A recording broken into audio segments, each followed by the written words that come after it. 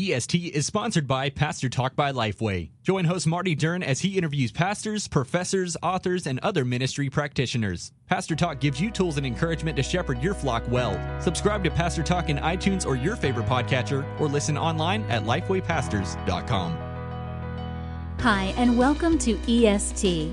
If you love the established church, this is the place to have conversations about why the established church matters, how to better serve her, and to hear stories every week about how God is using the church for His glory and our good.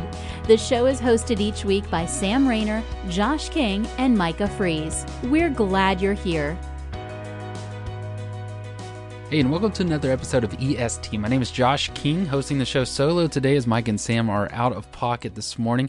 We're going to be dealing with a topic that I think a lot of pastors deal with. And, before I intro the topic, let me just say thank you. Thank you for listening to the show, making us a part of your week. We get so much feedback all the time on Twitter, Facebook, even in person. I've ran into a couple people at different associational meetings or just kind of gatherings of pastors, and they let me know that they really enjoy the show. So we are so fortunate to have you listening, and hope that you would, let other people know about the show. Let other pastor friends of yours know about EST and the way that we're kind of helping you out any way that we can. Today's topic is going to be debt. What do you do with your debt? A lot of pastors get into churches and before long they really realize, hey, the giving isn't exactly what the committee told me it was, and maybe there's a issue, you make some changes, there's some people that leave and the giving goes down a little bit, but you still have that debt, and every month there's a debt payment that comes along. What do you do with that? Maybe how do you avoid that? What are some mistakes that you can make? And even what should you know if you're going to try to refinance or maybe go to interest-only payments? That's what we're going to be talking about today on the EST. My guests today are two friends of mine, have helped me out in a number of ways here at Saxe's Church. On our show this morning, we have John and Peter Muzyka, who are with Service Realty. I'm going to let them tell us a little bit about who they are and what they do. Good morning, guys.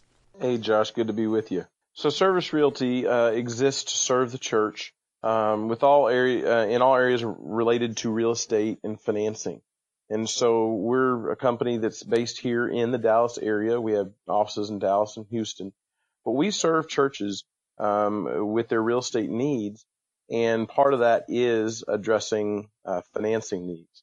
And so we have a team of folks who exist to serve the church, and we spend all of our time doing that. We don't do residential houses or a lot of other commercial real estate. We exist to serve the church. And so in that work, over the years of doing real estate, the questions around debt and getting financing and how do we go about doing that? Should we start trying to get a credit score and all that kind of stuff? We've dealt with those questions, and we've dealt with lenders. And so in my area of real estate, I mostly function as doing the real estate side of our business. Peter, as he comes out of the hole he was in a minute ago, he and a couple of others on our team really help churches tell their story to banks. We help them build a financial package and help them understand. We speak bank to the church and to the church. We help translate a church's financials to a bank in the way that helps them get their projects completed. In our work, though, we understand that the church is not a building. It's not a place. The church is the people. The building is just simply a tool for ministry. Debt, likewise, is a tool that can be used for ministry. But if those tools, whether it's a building or debt, are not right-sized for your church, they can be an anchor, and it can hold you down. And I know a lot of the guys listening on this call today, there may be debt decisions that weren't made by them. They were made by previous leadership or 10 years ago or 15 years ago. Or some guys may be saying, hey, we need to do a new project here at our church. So do we want to go into debt about that? Right. So and let me just say that, this isn't a commercial for Service Realty. These, both of these guys, John and Peter, have helped me here at Saxe's Church with advice, with help, and they've got a number of packages and projects and things in which they can service and help churches of various sizes to do what they need to do. With the budget, smaller budgets, larger budgets, all of the kind of fitting in those price ranges, that really helps you kind of navigate through the sort of the muck and the mire of financing and business and real estate, those sort of things that I always joke about. there is no real estate class in seminary. There's no bank loan class in seminary, which is just something we just constantly have to deal with. And yet we're supposed to lead these charges oftentimes in smaller churches. And I know the advice is, well, surely there's a banker or somebody in your church that can help you out with that. And oftentimes that is true, but I would also push back on that and say sometimes it's not. You know, in a number of the churches I've been on staff with, they were all mainly blue collar, kind of smaller churches, not a lot of the bankers and stuff like that, because there's a certain kind of church in town where all of those seem to go, and maybe that's not the church that you're at. Furthermore, you may have a real estate agent, let's say, in your church, but you and I, and just between you and I and the Holy Spirit, you know that that person is not very quality, not the sort of person that you would want to stick in charge of a $2 million project. And so maybe sometimes those just aren't resources for you. Something like Service Realty would be a help. John mentioned that he does more the real estate side. I have done the real estate side of serving churches in our work, but a greater role has come on with helping churches acquire financing, and that has been touched on. But John gave a good overview of what we do. But the gap that we see is churches and lenders operate by very different methods and measures, and so often in the church people want to operate based on faith, and lenders to a great extent do not operate on faith. They want to say, they say, show me you can afford this. And so our work of helping churches tell their story to a bank in a way that bank understands, and helping churches understand what to say and what not to say, that freak out lenders is a big part of this role that we have taken on in helping churches solve these problems. So yeah, I think that sounds great. Let me ask you, I'll just kind of tell you a little bit about our story and see if we can maybe ask a few questions based on that. Here at Saxe's Church, in 1996, the church took out a debt for $1.7 million. In 2011, when I took the church, the debt total remaining was $1.3 million. So you can do the math on that. Now here in 2017, our debt's down around $720,000. And, at times it's been really, really tough on us because there's just so much. Over an entire week's income, tithes and offerings goes towards debt oftentimes, just more than what we bring in a week. So that's a quarter of our month is going towards debt services. What would you guys say? We can start with Peter. You can jab at this a couple, and we'll try to be succinct with our answers here, because I've got a number of questions to ask you guys. What do you see as the one or two reasons that gets churches in the most trouble in the area of debt or borrowing? I think one of the key things for churches to understand is that in your church you have got different ministry buckets. As you look at your finances, you've got buckets. You've got a bucket for ministry, programming, all those things fall under that bucket. You've got a bucket for personnel, hiring folks, all of those things. And then the other bucket is facilities. And in that includes debt and maintenance. And I think one of the key areas where churches sometimes find themselves in trouble is when they have a disproportionate amount going to either one. It's okay to have it going to one bucket for a time, but you want those numbers to be pretty even.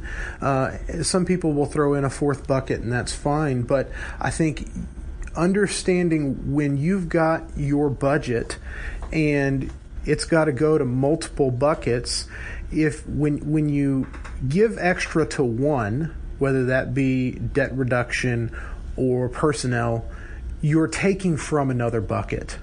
And so that to me is one of the big issues that sometimes the thought ahead of time is not there of, well, what happens if I say I'm just going to throw everything at debt? Well, what happens to your other buckets, your ministry bucket, your personnel bucket? Makes sense. That's a key thing that people need to think about before they make that decision. Okay, John, have you seen anything similar?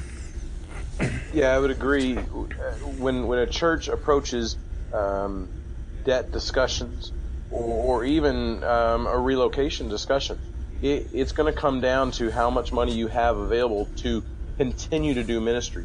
What Peter said, you can't go high in two buckets. Let's say, for example, you go 55% in your personnel, which really 45 to 50 is healthy. So if you go 10% above that, and then you're also high, let's say you're at 40% in your facilities, which is your mortgage and your all your payments are related to facilities. Yeah. Utilities, all of that is in that bucket. Well, you have very little left over for ministry. And in a city like in the Metroplex where we are, if you don't have money for the ministries and programming, there's going to be people who are going to come in your building and they're going to be like, there's not a safe place for my kids. They haven't been able to improve. They haven't been able to do this improvement. And so they may just go to the next church that might have a better, might fit their needs better. So it's really about balance. Obviously, your bucket for personnel is usually going to be in that 45 to 50% range.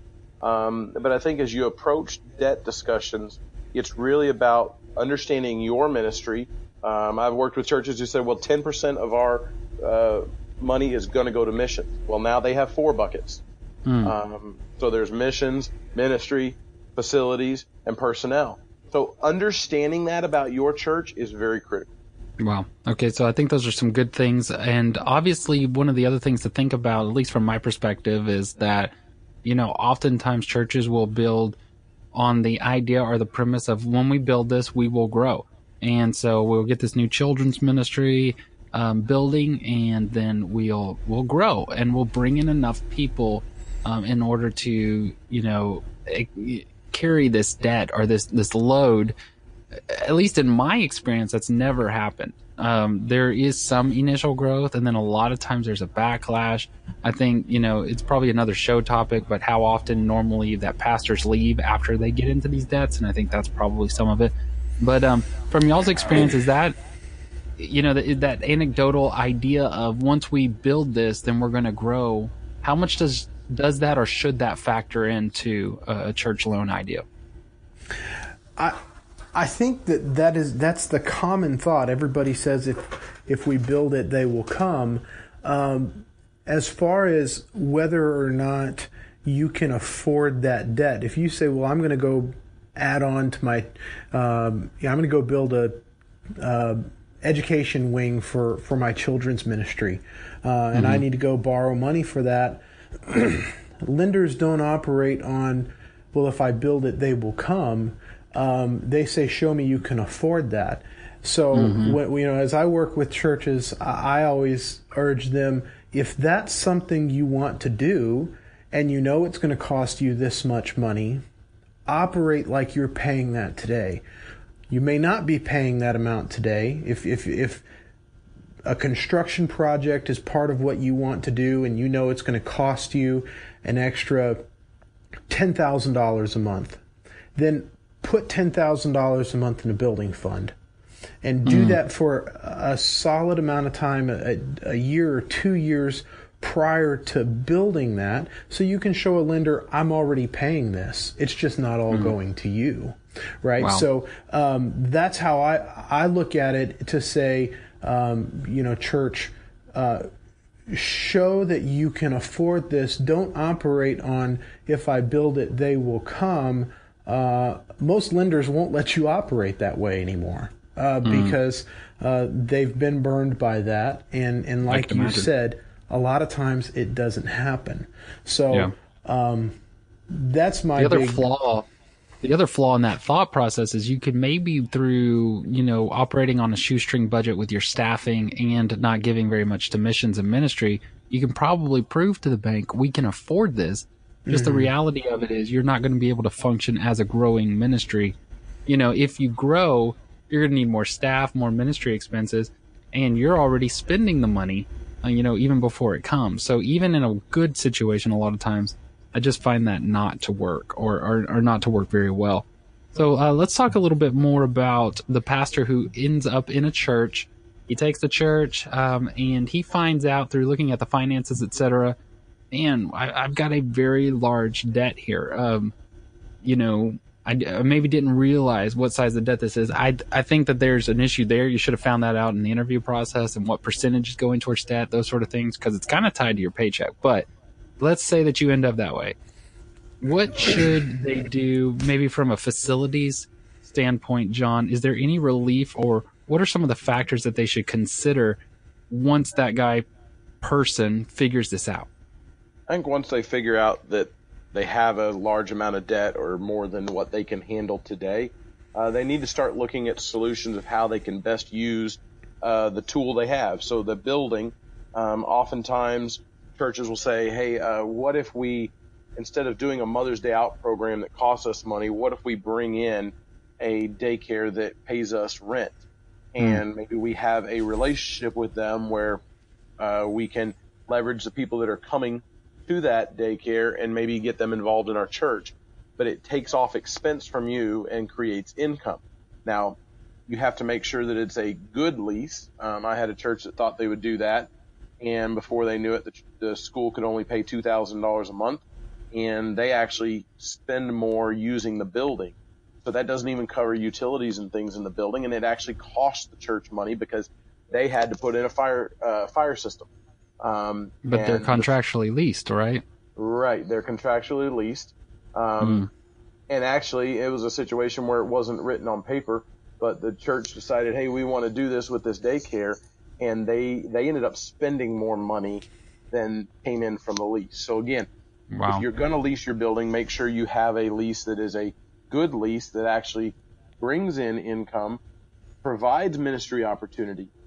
In that situation, neither of those two things happen. Other churches say, hey, we have some excess land and we already have a ton of facility. We're gonna sell some of that land and put that money towards debt or ministry. So those are a couple of options that churches can do when they say, hey, how can we attack this debt using our current resources that we have? You bring up an interesting thing here, because when you talk about land, at least the theory in the past has been you need 1 acre per 100 people that you're going to average. I guess that may be a suburban idea or concept. And so I know a lot of people who really push for their churches to have at least 10 acres because then they can grow to 1,000 people. Is that still the rule of thumb, or kind of what's the actual thought behind that? I would say that is a good rule of thumb. But a lot of churches are changing how they do ministry today. They don't need to do as many on-site groups in their church. For, say, Bible Fellowship, maybe they're doing home groups now. They don't have as many things happening in their building. So I know a lot of churches that are pushing 1,000 people that only have 5 or 6 acres. I also know churches that have less than 5 acres and may be pushing that number. It's all about how you use your facility. Maybe you have parking agreements with nearby users, so you don't have to own that land. You just need rights to it. And we've helped lots of churches who've sold off land, but have retained perpetual parking rights. Word perpetual means forever. And so, if you sell off land and only get parking rights for 5 or 10 years, you may have just put yourself in a bind. But, those are things you can do that will be very helpful for you. Wow, some interesting stuff. I think when we're having this conversation about debt, really what we're talking about is cash flow pressure, especially when you're asking these questions of you looking at your monthly budget and saying, okay, I've got this debt and I've got this space that I'm using. What about the church that doesn't have that space that they can lease to a daycare or a school? There's other ways to relieve that pressure. Again, debt creates cash flow pressure, and there's other ways to relieve that pressure, whether that's paying off your debt, doing a capital campaign, saying for a period of time, for the next 6 months, every extra penny we can find is going towards debt reduction. Whether it's refinancing the loan is another option to get to a lower interest rate. Sometimes it's restructuring your debt, where even if you're not lowering your interest rate, you can restructure that debt and still reduce your payment, right? So it's about reducing that cash flow. And just because you may not have room to lease out to a school does not mean that those options and solutions aren't out there for you. You just have to know where to look. Well, Peter, I'm curious about the refinancing option. That seems to be one of the main options or primary routes that a lot of pastors take when they take their church and they see this debt issue is creating a problem, so they go after a refi. Is there certain rules or guidelines that help us kind of consider when is a refi a good move for us? How long should we go out? Or, just give us a quick little crash course on refinancing a church loan. Yeah. So there's a couple, 3 motivations, I think, that churches would have when they look at, okay, well, when would I consider refinancing, or why? One of those would be to secure a loan for more favorable terms. Okay, you may be paying your debt off very aggressively. Okay, and your interest rate is fine. You're not going to get a whole lot better on the interest rate. Maybe your interest rate's actually going to go up.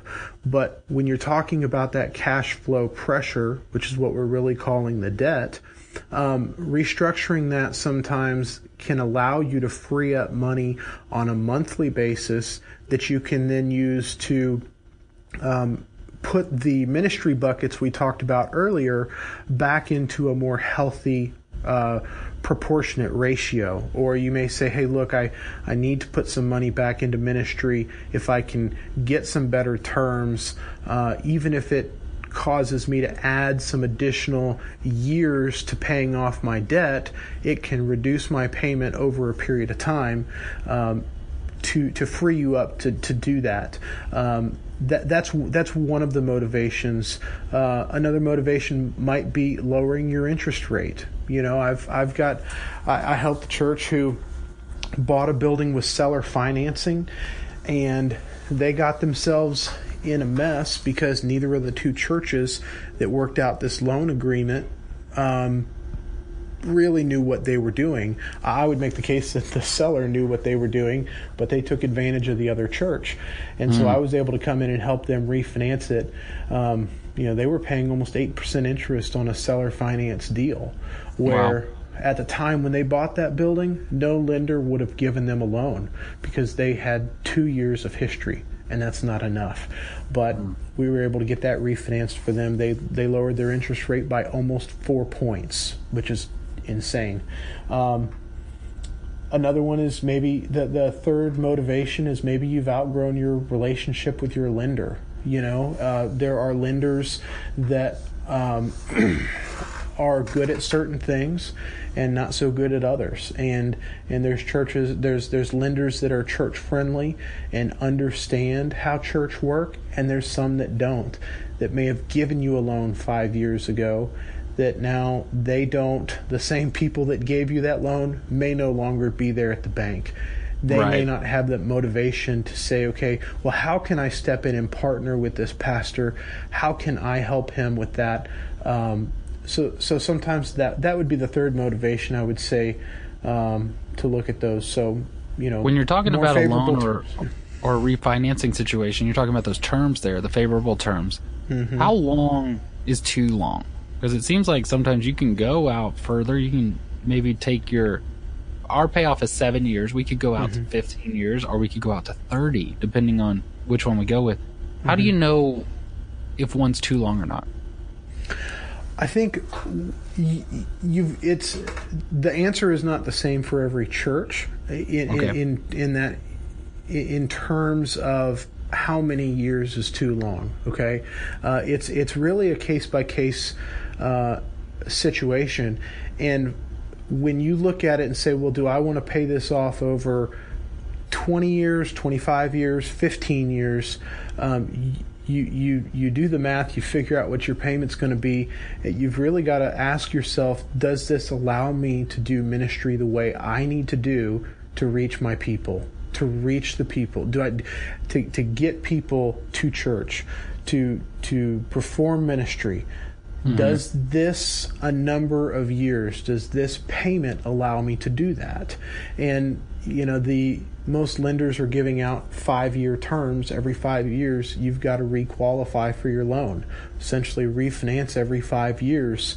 There's that 5-year call. If yours is 7, that's great. But you can look at it and say, well, if I stretch that 7 over 15 years, what does that allow me to do? And so it totally depends on the interest rate you're paying. Okay. Your budget, and then really what your motivation is. Let me ask you another one. This seems to be a strategy often used, is the interest-only payment, or the, principal deferred. Yeah. What's some things that pastors need to think through if they're considering that option? Maybe one of the church members has come to them and said, why don't we just go to interest-only payments? What's your advice on that? Yeah. I would give a huge caution to doing something like that. Really, no one's going to put it in these terms. The bank is sure not going to put it in these terms to you. But really, what you're asking, if you say, "Hey, lender, can I make interest-only payments after you've agreed to terms?" Let's say you've been paying on your debt for a few years, and you say, "Well, now I want to do interest only." Well, that's not the agreement that your original loan documents called for. So really what you're asking that lender is, can I default on my loan, or can I modify that agreement and you won't foreclose on me, right? I can't do that on a personal level, right? That raises a big red flag on my credit report. If I go ask my lender, hey, I know I'm paying this for my monthly mortgage, but I just want to pay you interest. Oftentimes they'll say yes, but what you don't realize is what that does to you years down the road.